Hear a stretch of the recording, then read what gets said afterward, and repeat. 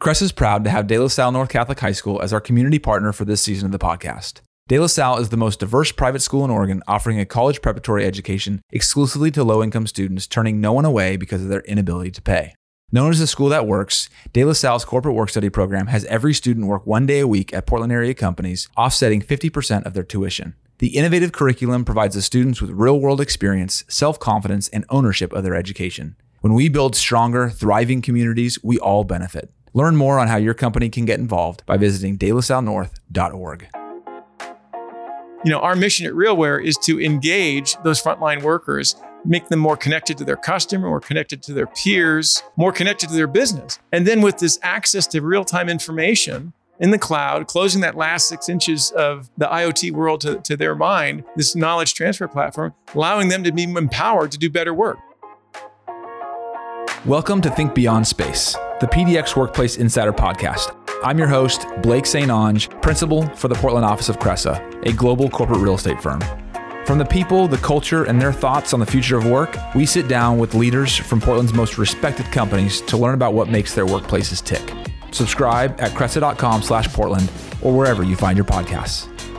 Hey everyone, welcome back to the podcast. I am really excited to have the chairman and CEO of RealWear with me today, Andrew Krastowski. We just had an awesome demo of their product and their tool. So Andrew, welcome to the show. Hey, thanks very much, Blake. Excited to be here today. So Andrew, we just had a chance to meet about an hour ago as we're walking through and going through the demo and starting to see the actual use cases of what you guys are building here at RealWear. But before we get into all of that, I want to know more about you. Where did you come from? Right? I mean, we're sitting here at Fort Vancouver in Fort RealWear's headquarters. I know that you have a military background, but you've done so many things. And it seems like you're an engineer too when you're talking about the product. So I'd just be curious. Let's just walk through a little bit of your career journey and how you got to where you are now. Sure. So origin story. Let's see how we can do. I'm a physicist by training. So I actually was an Air Force cadet, went to Oregon State University, majored in engineering physics. Knowing that I was going to go in the Air Force, I wanted to know how things actually worked, right? Think high energy, lasers, et cetera. I wanted to know the physics behind things, but I also wanted to be an engineer to know how you build it. How do you actually make something work? And so that was sort of the motivation in there. I also minored in German, or got close to it. One class short of minoring in German was my fun class. And that turns out to be important later in my career. But so I had this passion for really understanding technology and how systems work together. I spent nearly 10 years doing research and development as a physicist in the Air Force, worked on what they call command control, communications intelligence work, went on to high energy systems, radar, RF systems, lasers, and then to Space Division in Los Angeles, where we worked on space-based assets. So there I got very interested in the whole problem of quality and major systems. And what I discovered as I got deeper and deeper into these major programs, as you're moving from, how does the technology work to how do you get the technology built and deployed, I began to see that it wasn't just a question of physics and engineering. It was a people issue.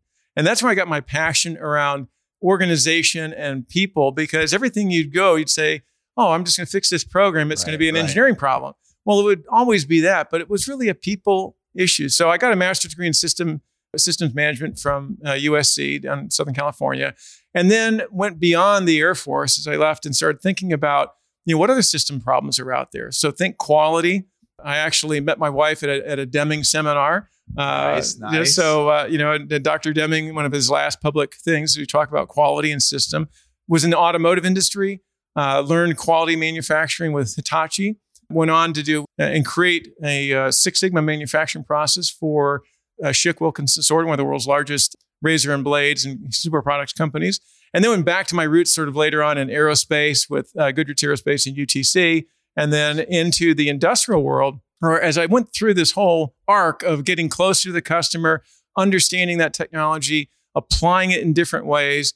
I stopped off at Wharton and got some of my executive education. Just a quick stop off. At Wharton while I was working, and then you come back and you say, now I kind of understand the executive level of how things happen. How do you create teams? How do you do innovation? And so as that part of my career advanced, it really started moving me back towards startups, where you really start seeing small groups of people with great ideas, trying to bring technology to market and do it in a way that's efficient and successful. And that's really the nexus that got me into the orbit of RealWear. Jeez. So are you from Oregon? I went to high school in Oregon. Okay. As I said, graduated from Oregon State University, but I was actually born in Washington, D.C. So grew up in Virginia and Utah, and then on to Oregon. And then went to Oregon State. Wow. So my first question, I'm just thinking like, what drive? I mean, first of all, physics is like, is an incredible focus, but what drove you to do that? And then, I mean, there's got to be some sort of drive behind you from a leadership perspective too. Did you learn that growing up? Did you learn that through school? Is it just as you've built your career? I mean, where does that come from? I think people come with natural curiosity and maybe have curiosity about different things. I was one of these people who had, and actually had a school of thought about the idea of the expanding sphere. So if you imagine you sitting at the center of a sphere, and this is a thought I had as a child, right? And everything that's inside the sphere, you're an expert on. You know how it works. You know how to do it. You feel comfortable. Right. You might say it's your comfort zone, right? Right. My visualization as a child was my goal in life was to push that expanding sphere out further and further so that more and more things in the world, in this great, big, beautiful, exciting world, this universe, we're under, inside the sphere, not on the outside, right?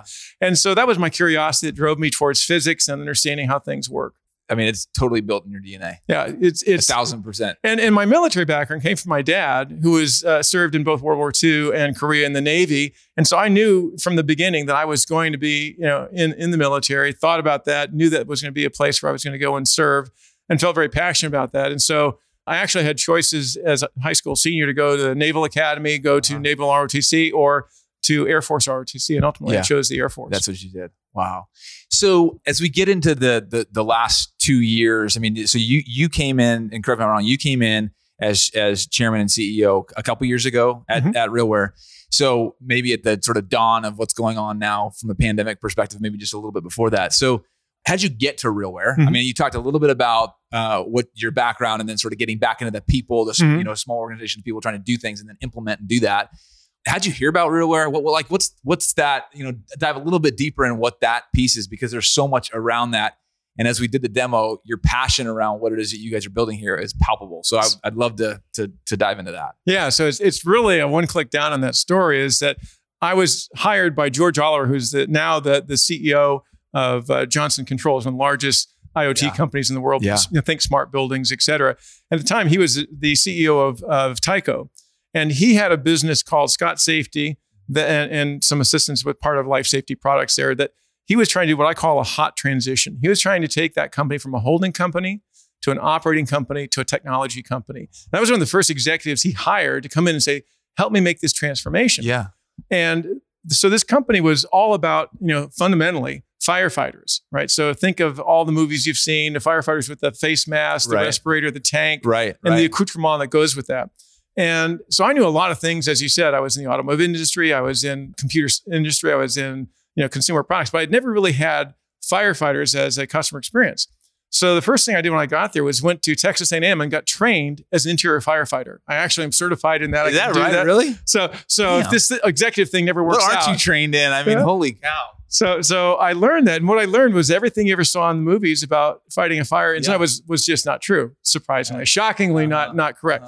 But I went back to my infrared. I had gone to the infrared school at Wright-Patterson while I was in the Air Force, and thinking about what we could do, I said, we're going to make the firefighter of the future. We're going to make them safer and more effective, because we're going to give them predator vision inside their helmets. So we created in just literally about 17 months, we went from napkin to a certified device, which is incredible in that industry, to put a thermal imaging system for a firefighter. So now you've got a heads-up display, thermal imaging. Every firefighter now can see what's happening in the dark and work more safely and effectively.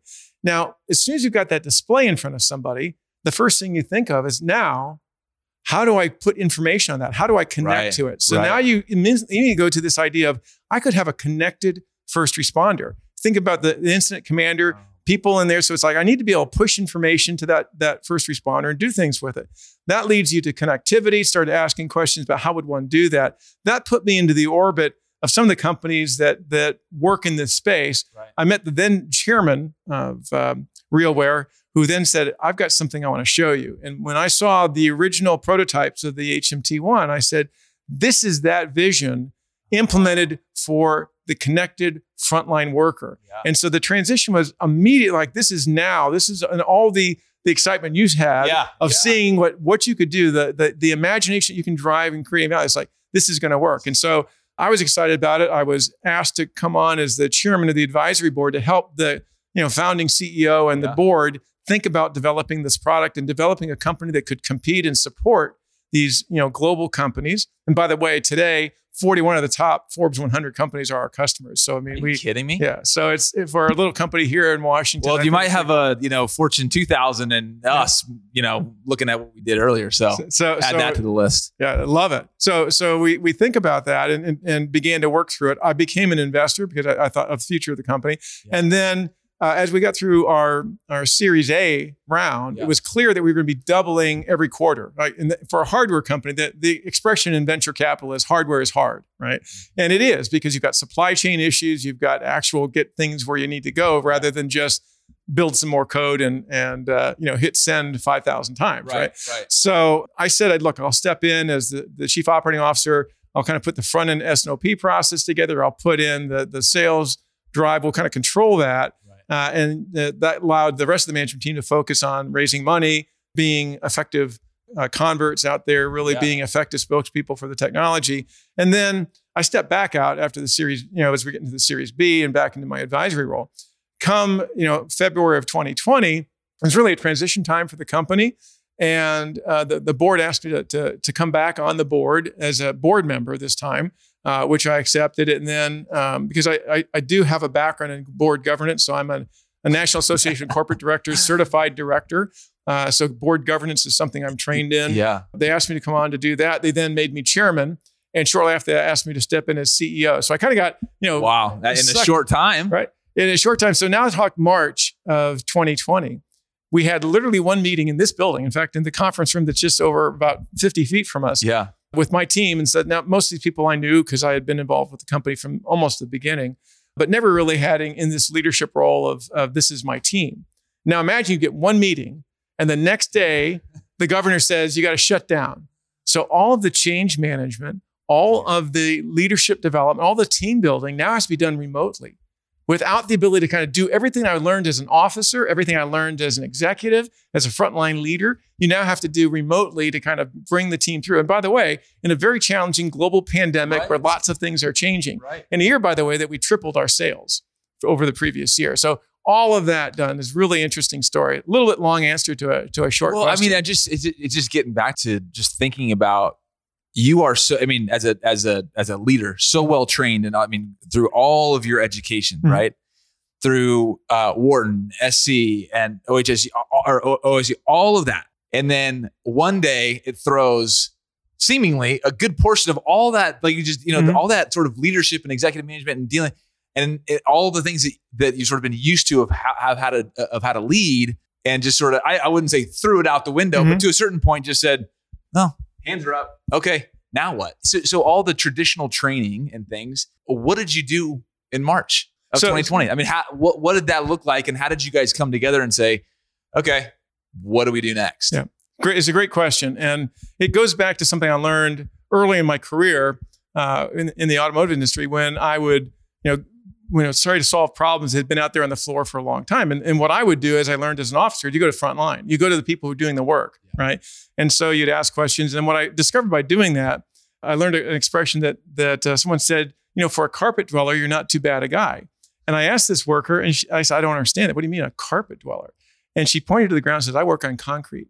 Everybody over there, the engineers, the executives, they live on carpet. Oh, interesting. And so, as we talked about problems, I realized it's the same thing that you would do in the military. You go to the front line to understand what's happening. Right. And so that daily touch, that going to Gemba, as we call it in Japan, right? It's like the understanding what's happening at the front line was something that I was passionate about. So when we couldn't do it here, what we did is we began immediately a daily stand-up. So I meet with my staff every day, 8:00. We all get together on every day on a Microsoft Teams call. And we understand, how can we help each other? What are the challenges today? What do we need to do? And it gives that connectivity and we do things like we would do Throwback Thursdays have a little bit of fun with it and say, learn about each other. Yeah. We take our work here at RealWear very, very seriously. We try not to take ourselves too seriously. So we do that daily, build that up. And then I started with weekly all hands for the whole global team. And how many people are at RealWear? About 120 globally right now, going up probably be 130 by the time this is out. But we're growing, so it's happening. But back then, roughly 100 people in the organization. Yeah. So we would do a weekly call because nature abhors a vacuum, right? So people fill with doubt, fear, uncertainty. Yep. And you've got a global pandemic happening, a new CEO, lots of business challenges, right? So we just started having a weekly call. And then as that, people began to understand and open questions about that, a lot of transparency. Then it was like, okay, every 2 weeks is okay. Yeah. And then it's like, okay, hey guys, would you monthly? Okay. Yeah. And we kind of now got that monthly cadence. And then we'd add on to that, we do it to CEO small group meetings. So we'd bring together 12 or so people, not with their supervisors, right? And then we'd have a one-on-one conversation or a many-to-one conversation with me about what's happening in the business. So, the long answer to your question is about connectivity. It's about helping to bridge that gap.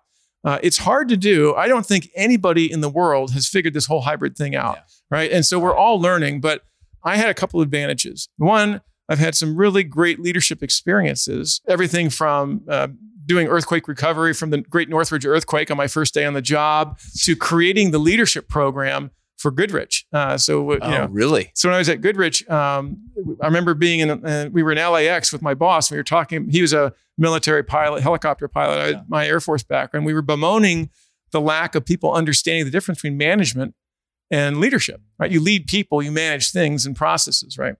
And we were saying, how do we help that without having the background we have?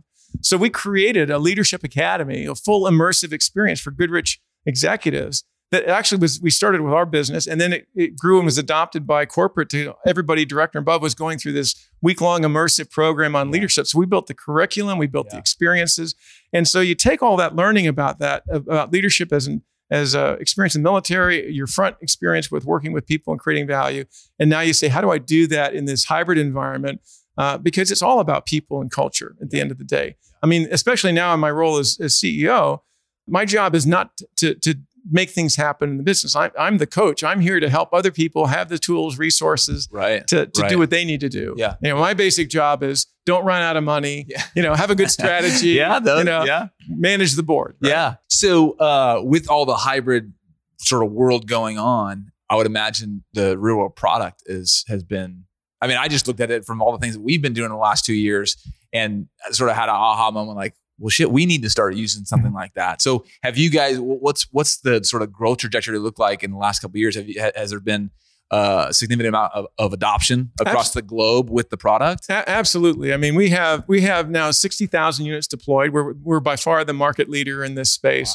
Wow. Over 5,000 customers at various levels of engagement. As I said, 41 of the top 100. Which Forbes is amazing. Astounding. And probably, more than almost 100 of the top, global 2,000, the top 100 there. So we really have done that. And as I mentioned, and when we were taking the tour, we launched this company, and we're the real in RealWear. We really think there's, when we announced the Navigator 500, which we were demonstrating with you earlier, we launched that on December 8th of 2021. We shipped the same day, right? When we launched this company, we went live. We were certified in 50 countries.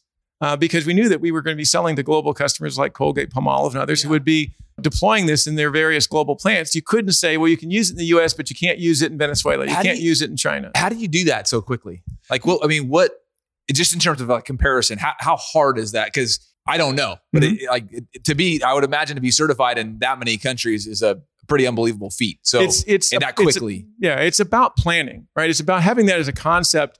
I often say it's always easier to do something right the first time than go back and redo it, right? So we knew that we were going to have this approach. So as you go forward, you understand the requirements, right? And you think about what's needed for that. And then you line up those resources and you just knock them off as you go. So as you're developing it, you know what's going to be compliant. And then it's a matter of filling in the blanks and doing that. And some of it just takes time. Once you've got that established, some countries take longer than others. And some of them came after launch for the ones that have longer time, but 50 were done before we got to day one. Yeah. So what have you learned as a leader? You, Andrew, all from your, I would say maybe focus on maybe the last 2 years, but what you've gone through at RealWear, but really in your whole leadership career, what have you learned about yourself? And that changes, I would imagine, often. I know it does for me. It changes, there's always little learnings, but Even the last 18 months, 2 years, what have you learned as a leader, as a person? Yeah, I think when I look at the last 18 months, 2 years of what's happened here specifically,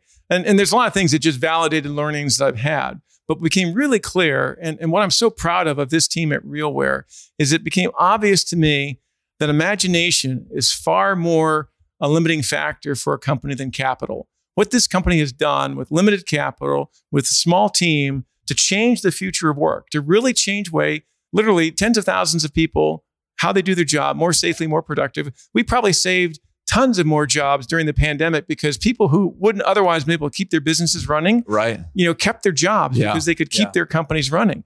And talk about having a green impact.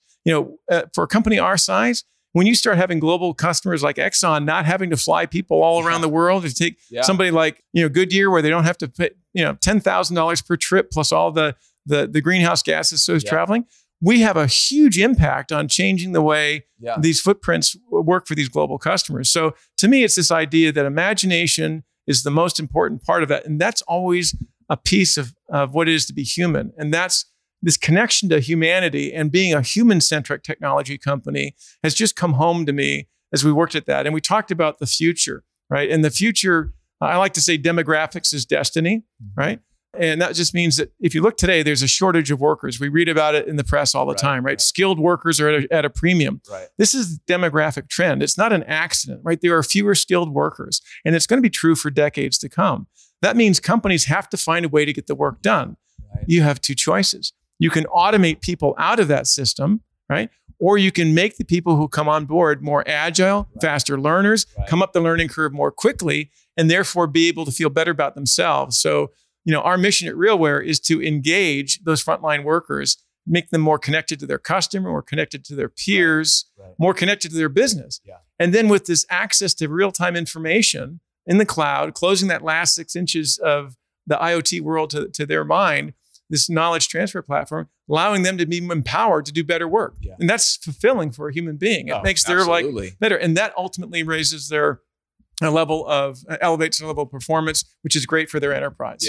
I would say, just in terms of listening to your journey and where you are now, that ingenuity and that curiosity that you had as a child sort of pushing the sphere, it seems to be a North Star throughout your entire career. And it might take different facets up or down or sideways, but it seems it's always been that North Star where it's like, okay, well, let's keep pushing a little bit. Let's figure out where we can. And the connectivity piece is a huge, huge part of that. And what you guys are doing, just and me actually living it, even for 10 minutes, it was like that the connectivity has been critical in the last couple of years. And I think that's, what you guys are doing is incredible. For someone that's got so much experience like you, there's probably a lot of people out there when I ask a question like, who would you want to have coffee or a cocktail with in history, past or present or whatever? I'm sure there's probably people out there that would say you, because of, all the things that you have done in your career and the things that you're a change maker, to be honest. So what about for you though? Who would that be for you? That's a really difficult question, because we could go from, in that sphere, right? You get everything from philosophy, religion, history, right? So it's a huge thing. Right. I think I'll go with something a little bit more current. And we think about, Virgin and what's happened with Virgin and their businesses. And you take somebody, I would love to sit down with Sir Richard Branson on Necker Island, kick back with, and he does these meetings barefoot. So it's like barefoot in the sand, talking about all of his life experiences where he's done everything from solo ballooning to being part of a space program, winning the X Prize with his, support from that, all the things that he's done really in terms of building that business. And then, he overcame personal limitations. He's a dyslexic, right? He had a tough time in conventional education. And so he's really found a way to connect with people and do it in a wide variety of industries. So I think it would be a lot of fun, and B, an educational experience. I think I would take that coffee or a cocktail for like 4 weeks. I think it's probably going to have an umbrella in it if you're on Necker Island with Sir Branson, but no kidding. What a great answer. So for those that may not know about you or may not know much about RealWear, hopefully they know a lot more now, as we're having the conversation, but where can where can they learn more about you? Where can they find you if you want people to find you? And then, and more about RealWear. Where can they go? The first and most important part of your answer is realwear.com, because we have a number of use cases, a number of videos that you can connect to. We have a YouTube channel that's really exciting. You can dig in and see people really using the device to create value. And so I'd recommend anyone who wants to know more about the future of work, can go there and kind of get a glimpse into and stimulate their own imagination as to what is possible in their industry and in their business. For myself, I'm very active on LinkedIn.